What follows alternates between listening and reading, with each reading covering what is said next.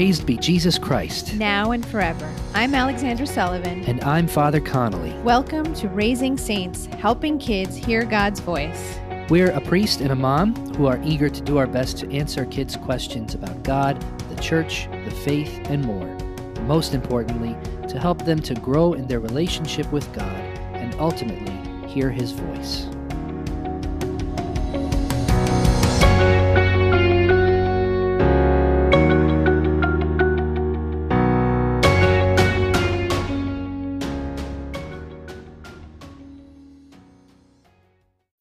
Hi, Father Connolly. Hi, Mrs. Sullivan. How are you? I am blessed. Are you? Very good. In the new year, Yes, I get to wear purple again. that's right. Very exciting. Purple is the only color we don't have here. Oh, no. We don't have a purple chasuble for dress up here. Oh, We have a purple stole. so for when Matthew's hearing confessions. Exactly. But we don't have a purple nor a pink. Rose, rather. Thank you. Yes, sorry.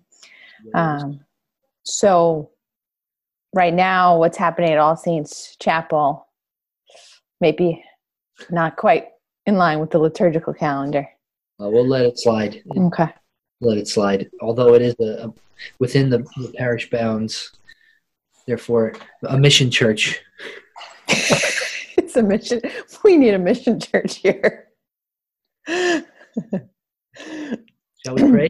Yes, please. In the name of the Father, and the Son, and the Holy Spirit. Amen. Hail Mary, full of grace, the Lord is with thee.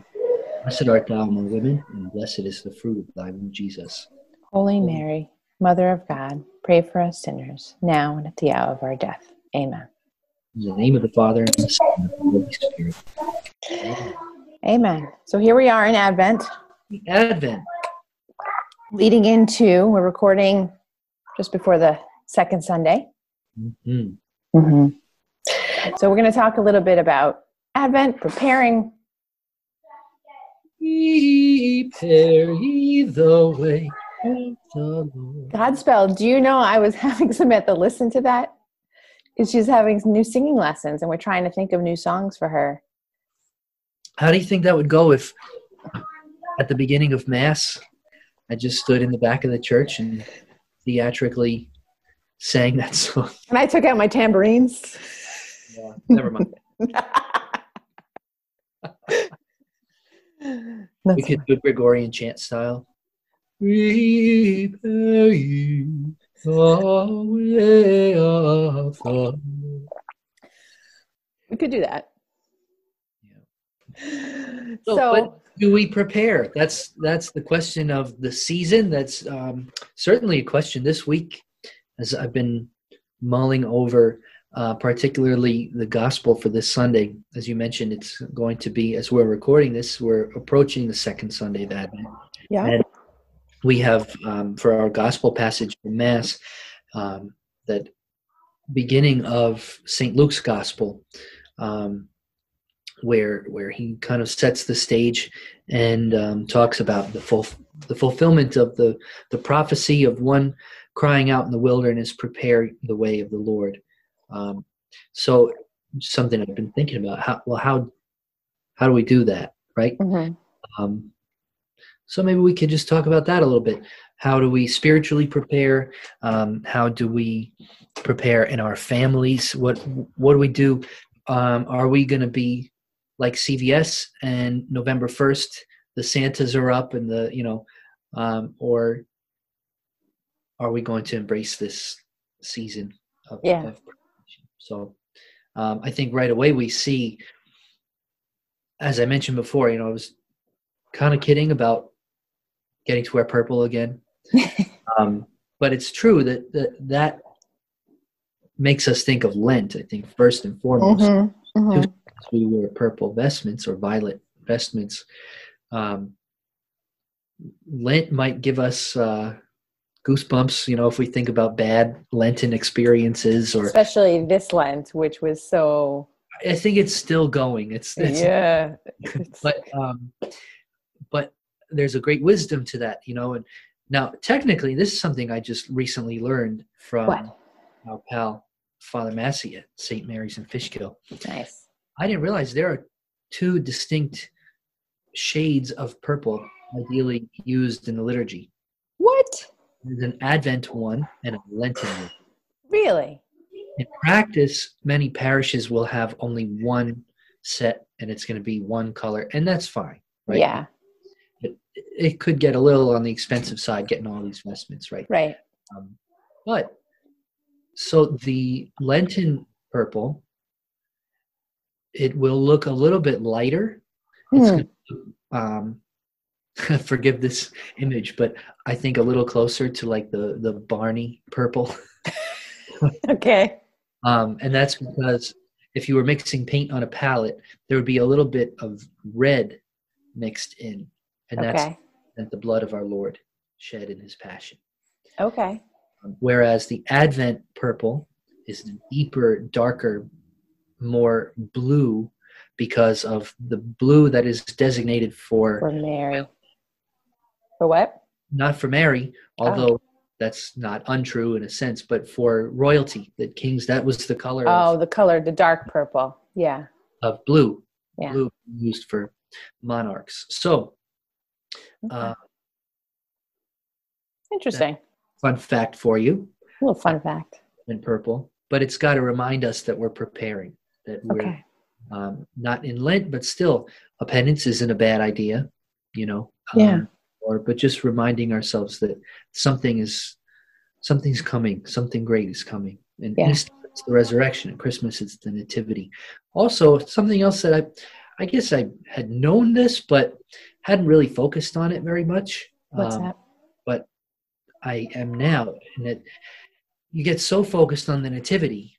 Yeah. Not unjustly. That's kind of a big deal. Kind of. But that Advent has a really, really strong emphasis on the second coming of our Lord. That we prepare, yes, for his first coming in the nativity, but really we're preparing ourselves, and you hear this in the readings, in the weeks leading up to Advent and the Sundays of Advent. The second coming, the coming of our Lord in glory on his heavenly throne in judgment, to separate the lambs from the goats, and to either reward us or, I don't want to say condemn, because in a sense, does he condemn or do we condemn ourselves, right? Right. But, mete out justice. Yeah. Yeah. Exactly. So we're in this somewhat penitential season. It's not a uniquely penitential season, but a preparatory season, if you will, of Advent. I can just imagine how, maybe Cardinal Dolan would be advenire toward the coming. Right? That's what the word comes from, toward the coming of our Lord. So how do we prepare the way? What do you do? What do you, Sullivan? What do we do? How do you prepare the way? How can our families prepare the way during Advent? Well, I think as parents, we have all these like grand schemes and ideas of what we're going to do, and then the reality of what we actually do.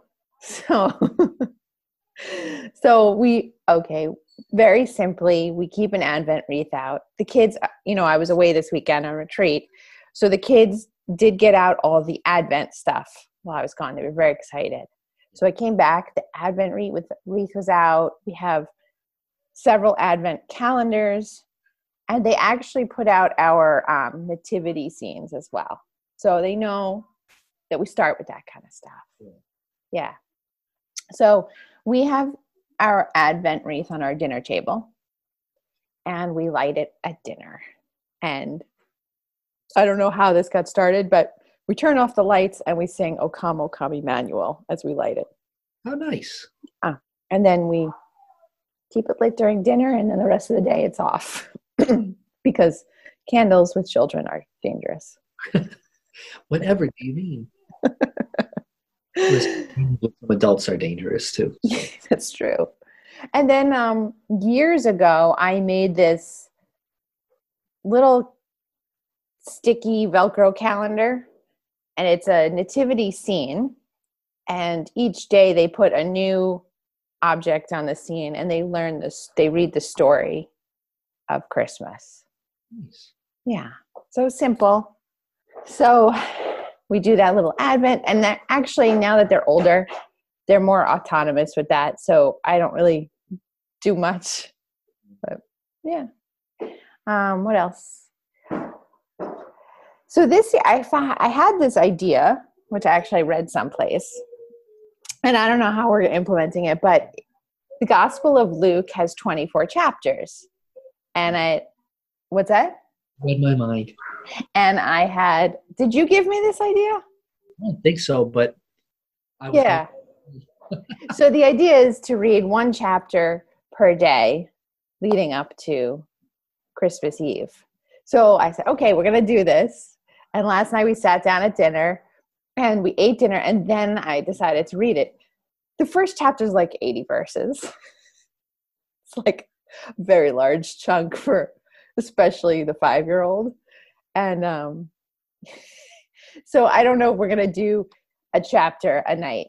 We're going to try to do maybe a couple of sections within a chapter. So ideally, if you were an adult and you could have the attention span, I guess you could do the whole chapter. But so that's an idea. But last night we got through 40 verses and people were checked out. So yeah. In fact, no, I won't share that. Never mind. We got really off course in the middle of it. So. Were you going to suggest that though? I was. Yeah. I think it lines up nicely, right? If we do a chapter a day for those 24 days leading up to the Nativity. Mm-hmm. But I think you're absolutely right to say sometimes we need to edit that a little bit. I would say even another way to approach it is incorporating scripture more into our Advent, looking particularly at the infancy narratives of Jesus. So, whether it's Luke or I think Matthew, right? There's this great meme that I saw last year, and it's 4 panels, right? In Matthew, Mark, Luke, and John. And Matthew, Luke, and John, it was a picture of each evangelist and a little kind of one-line synopsis of his gospel. Mm-hmm. For Mark, it was the picture of the cartoon guy from Mulan, and it said, "Get down to business." Mark is very just like punches you right in the face right away. Mark's like, let's get to the point. All right. Jesus was born, and 33 years later, like he's going to change your life. And but anyway, looking at the stories in scripture of Jesus' infancy, his John the Baptist's story and Jesus' birth, and then his the great story from Luke of as a preteen, we assume, right? I think he's about 12 years old. Is that what they? And that he got lost in the temple area, preaching and with. I imagine if that was seen were today, I don't know why, but with the elders and the scribes, right? I imagine he's like today he'd be sitting around with like a bunch of the Knights of Columbus.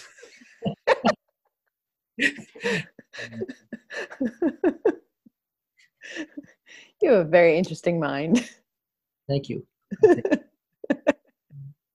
I think just incorporating scripture a little more intentionally into our lives this Advent, encountering him in the Word, right? In the beginning of John, we hear, in the beginning was the Word, and the Word was God, and the Word was with God, and through it, everything was made. We can tend to gloss over that sometimes, but he's really present, not obviously in the way he's present in the Eucharist, but he is beautifully present to us in the Word, that living Word. Another thought I had, and I wonder what you think about this, how this might work with kids, especially those on the littler side, right? Taking one scene and spreading that out, repeating it. repeating that same scene each night, but having a few minutes. Now I understand it's not going to be a 20-minute meditation or anything, but maybe just even tops like 3 to 5 minutes, but Yeah. quieting down, invite the kids to close their eyes and kind of introducing them to a more Ignatian style of scripture meditation. Yeah. And what that means is entering into the scene, and really trying to visualize and sense the scene that you've just read. What do you see? What do you hear? What do you feel? And I think about, for instance, again, I've been trying to do that preparing for this Sunday. What am I going to say? What am I going to preach? And kind of trying a little bit to meditate on that scene of John the Baptist baptizing in the Jordan River.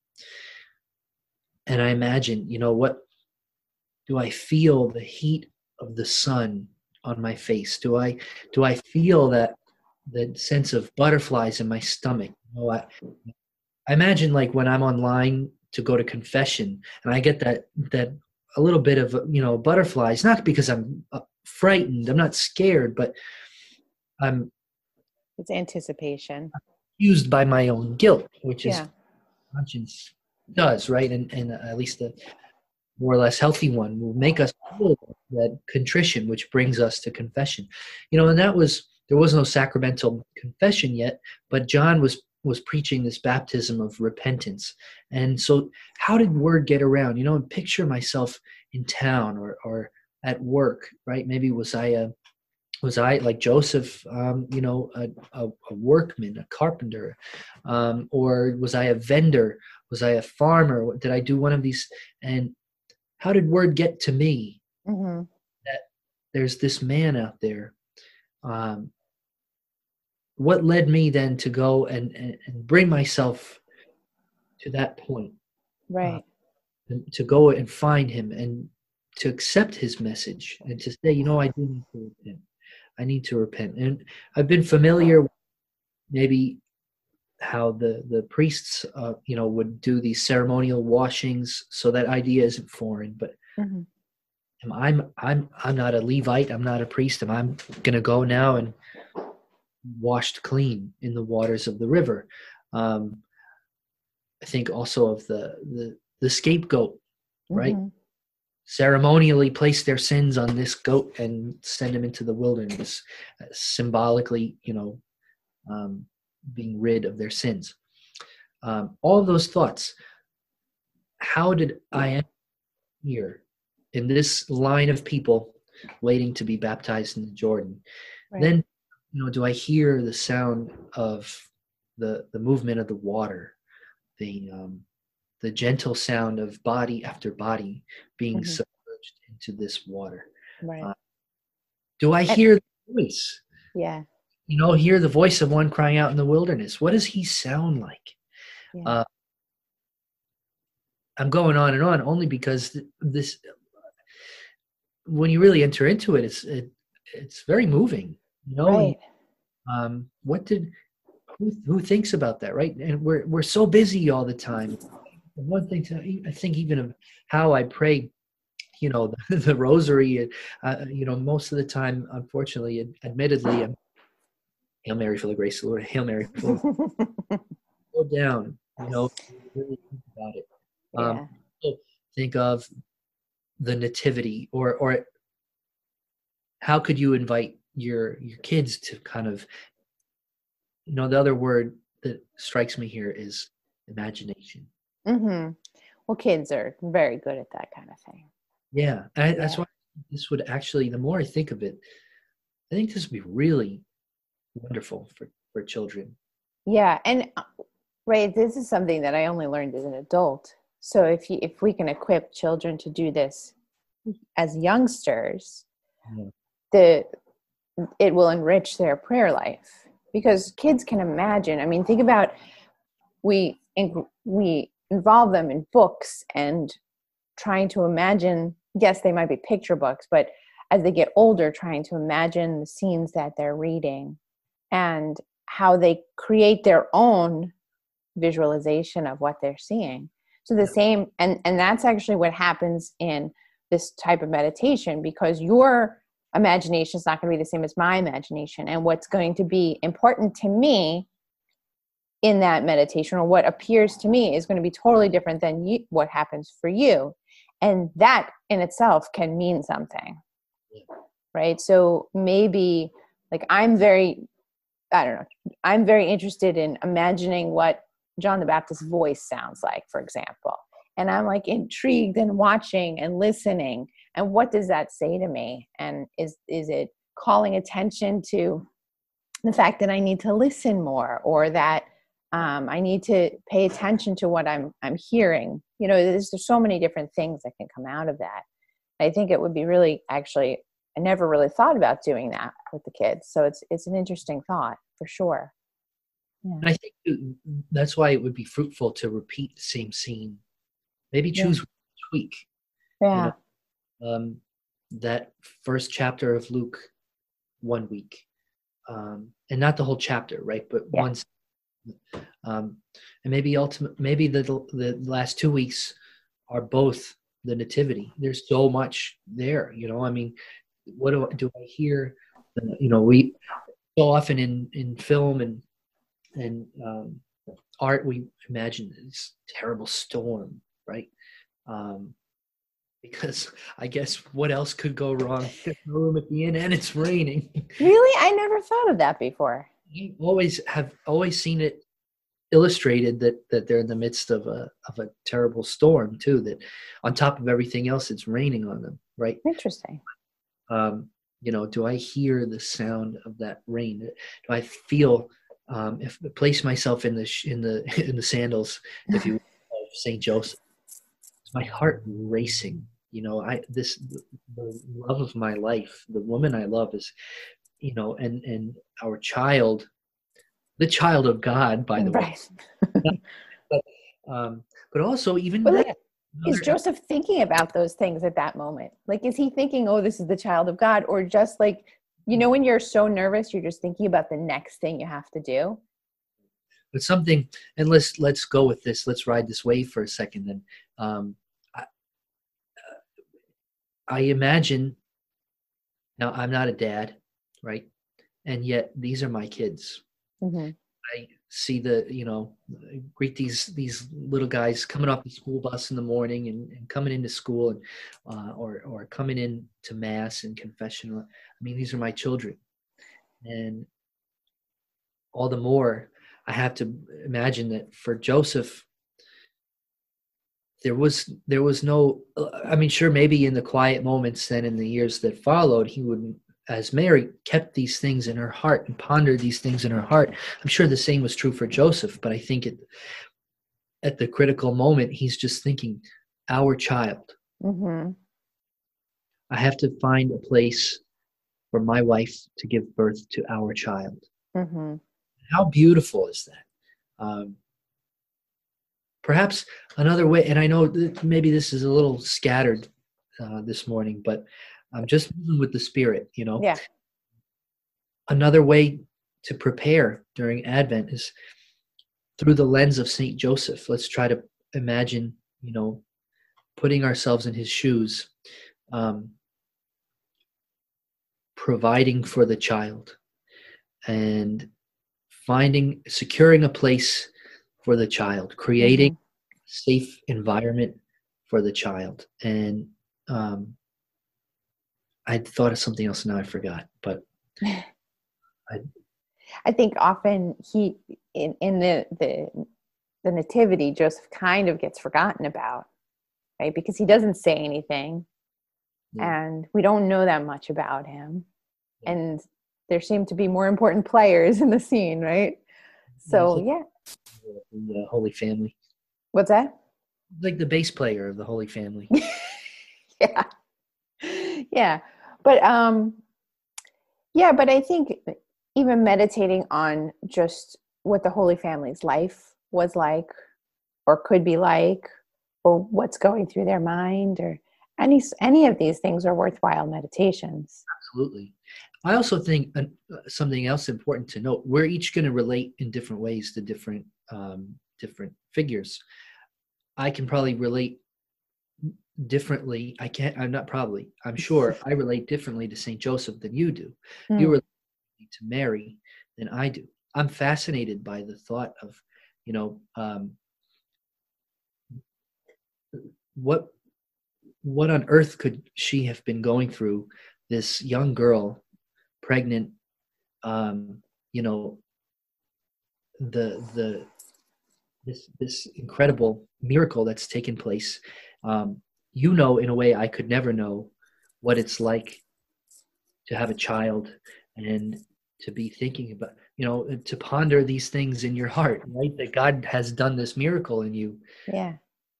of life. And now for her, that's multiplied by a Mm. bajillion. Right. Right. It's almost unfathomable. It's like you can think only to a certain point, you know? Yeah. So another great way, I think, preparing for Christmas, preparing during Advent, in this kind of meditative reading of Scripture, but also placing ourselves in the scene, Mhm. placing ourselves um, within each of the figures, but also perhaps another way, not trying to place ourselves in their shoes, but imagining being there with them. Right. Like being an observer at the scene. Uh-oh. But simply to be a fly on the wall at the nativity, at the baptism, at these all these in the caravan when Mary realizes, where's my son? Mm-hmm. I got lost once when I was a child at Playland in Rye, and Scary. yeah, my mom still talks about it, so I can only Oh, imagine. And that was me. yeah. Imagine this. Oh my God! Hey, don't say no. Really? Oh my God! Where is he? But you got like, so that's funny because, right, as a parent, you'd be like, my kid is missing. But at some point, like, does it dawn on Mary, like, oh, well, he's the son of God. He could probably take care of himself. Yeah, I doubt it. Right. Until afterwards. And then she's like, well, duh. I don't know. So, all right. So that's a good idea. So meditation on all of these beautiful scenes, which I've never done with the kids, but I think I'm going to try. I think in terms of our decorations too, I am not of the school of thought that it all has to be bare until Yeah. Christmas. However, I'm also on the flip side. I don't think you necessarily on Thanksgiving Day maybe it's time for all of it to be out. Not for any reason besides our own benefit. I think we benefit more from kind of gradually adding more and more. Yeah. Um, Well, maybe something to try, right? If you have the tree up, absolutely enjoy it, especially this year. I think we Yeah. need a dose of Christmas joy in our lives. But what if you did something like hold a few of the most special ornaments that you have off to the side, and maybe each Sunday of Advent add another one? Mm. Something that's going to remind you, okay, we're not quite there yet. There's still this time of preparation, this time of anticipation, Yeah. but we're closer and closer.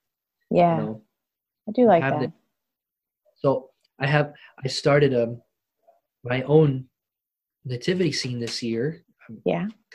Well, now I was either in mom and dad's house or in the seminary, or I got my own, but I only have the Holy Family. So if I put it up right now, it would just be an empty little house. It's okay though, I think. It's waiting. But um, you know, if you start with maybe camel and a Yeah. cow, Yeah. right? Then a few days later, add a shepherd or two. I don't know, something gradually building up to, Yeah. um, and then that we're not tired of it at Christmas. Christmas starts on the I know. It always makes me sad when like a day or two after Christmas, people start taking everything down. Yeah, that's when it starts. That's the season. Yeah. So Yeah. um, yeah, I don't think it has to be totally stark and nothingness until then. Yeah. That's your thing. Good for you. Right? Yeah. If just I think we'd enjoy it more if we kind Right. of, and also especially family. Kids love the ceremony, right? Yes. Love when Yeah. there's a liturgy, and I don't just mean mass. A lot of kids maybe find themselves bored at mass, and that's something to work on. But in general, in life, when there's like for instance, we had this tradition growing up on Christmas morning since I was 7, because that's when we were moved into our new house. Not new anymore, but and the house has an elevator because my brother John uses a wheelchair.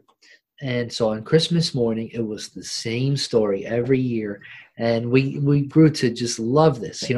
Mom and Dad would wake up and kind of come in and help Johnny get out of bed, and then we'd be waiting in Johnny's room, and all right, well, we're gonna go downstairs and make some coffee. Don't come down yet. And then I hear my dad from the foot of the stairs look into the living room. Oh my gosh, he didn't come.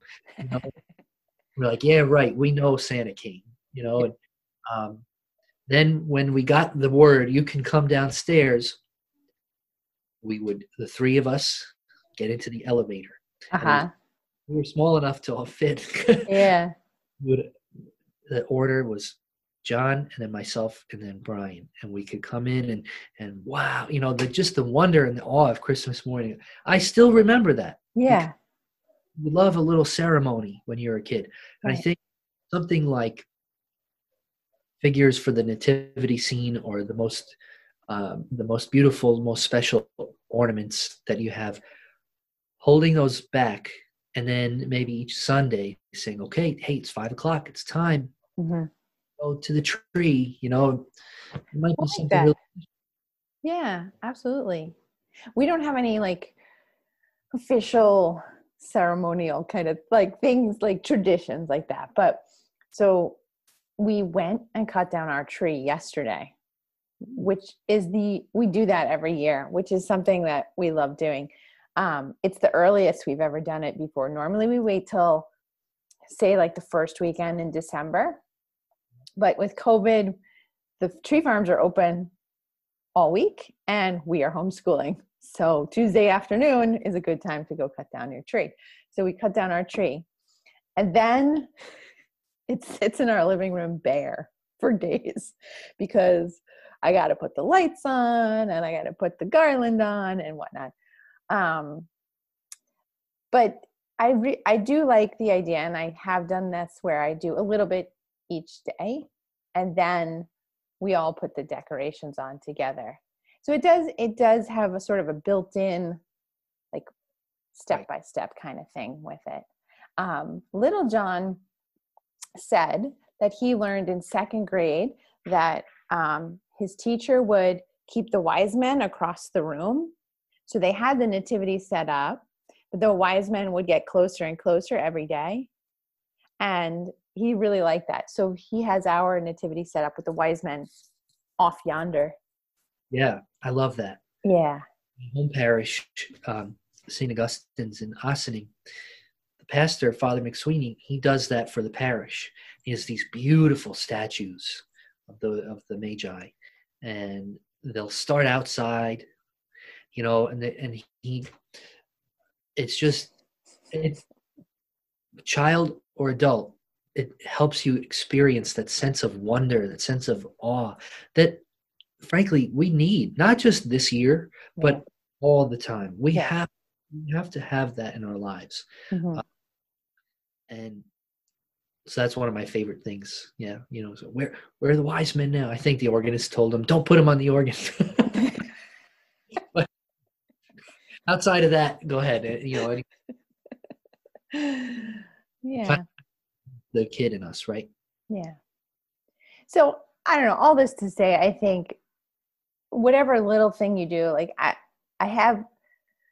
hate when we get so overwhelmed with, we got to do all the things. There's so many good options. Yeah. I think as long as you're choosing a thing or two to do, to remember that this is a holy season and not a commercial material season, right? Emphasizing, yes, we have to do our Christmas shopping. Yes, we have to get Christmas cards out, but doing a little thing here or there to remember that this is a time. So I a few years ago, we had done like little good deeds, so we baked cookies for people, or we donated some supplies to the dog shelter. We just did a couple. What? So when can I expect my cookies to arrive? Because that's what you heard. You heard cookies. Okay. Talk to them. Talk to the Sullivan kids. They'll make you cookies. Go ahead. No, so we just did a couple of little things now, and I was very enthusiastic then, and maybe I did more than I have the energy for now. But even little things like that, add up to. You make a great point too that I've encountered talking with people who become very concerned, and this is something to be careful of, especially if you're really kind of plugged into the Catholic world, the Catholic social media scene, the Catholic culture. That's wonderful, and you're gonna so many ideas and so many devotions and practices and all sorts of things, and that's fantastic. But it can be very dangerous in the sense that then, as you said, you feel like, well, if I'm not doing all of this, I'm not really living up to the Catholic that I'm supposed to be. Right. And that's not true. Yeah. And we can convince ourselves of that gosh, I'm treading water and I'm just a horrible person because we're not doing our family rosary and adoration and scripture meditation and outing to the missionaries of charity, homeless shelter, this and that, the other thing. Yeah. No. Yeah. As the Italian side of the family would say, aspet. Or as Father Michael would say, calm yourself. Yeah. Yeah, because we can busy ourselves with all those things and still not get anything out of it. Yeah. What works for you, and go with it and enjoy it. Really. So yeah. I think that's a good place to wrap it. Yeah. Yeah.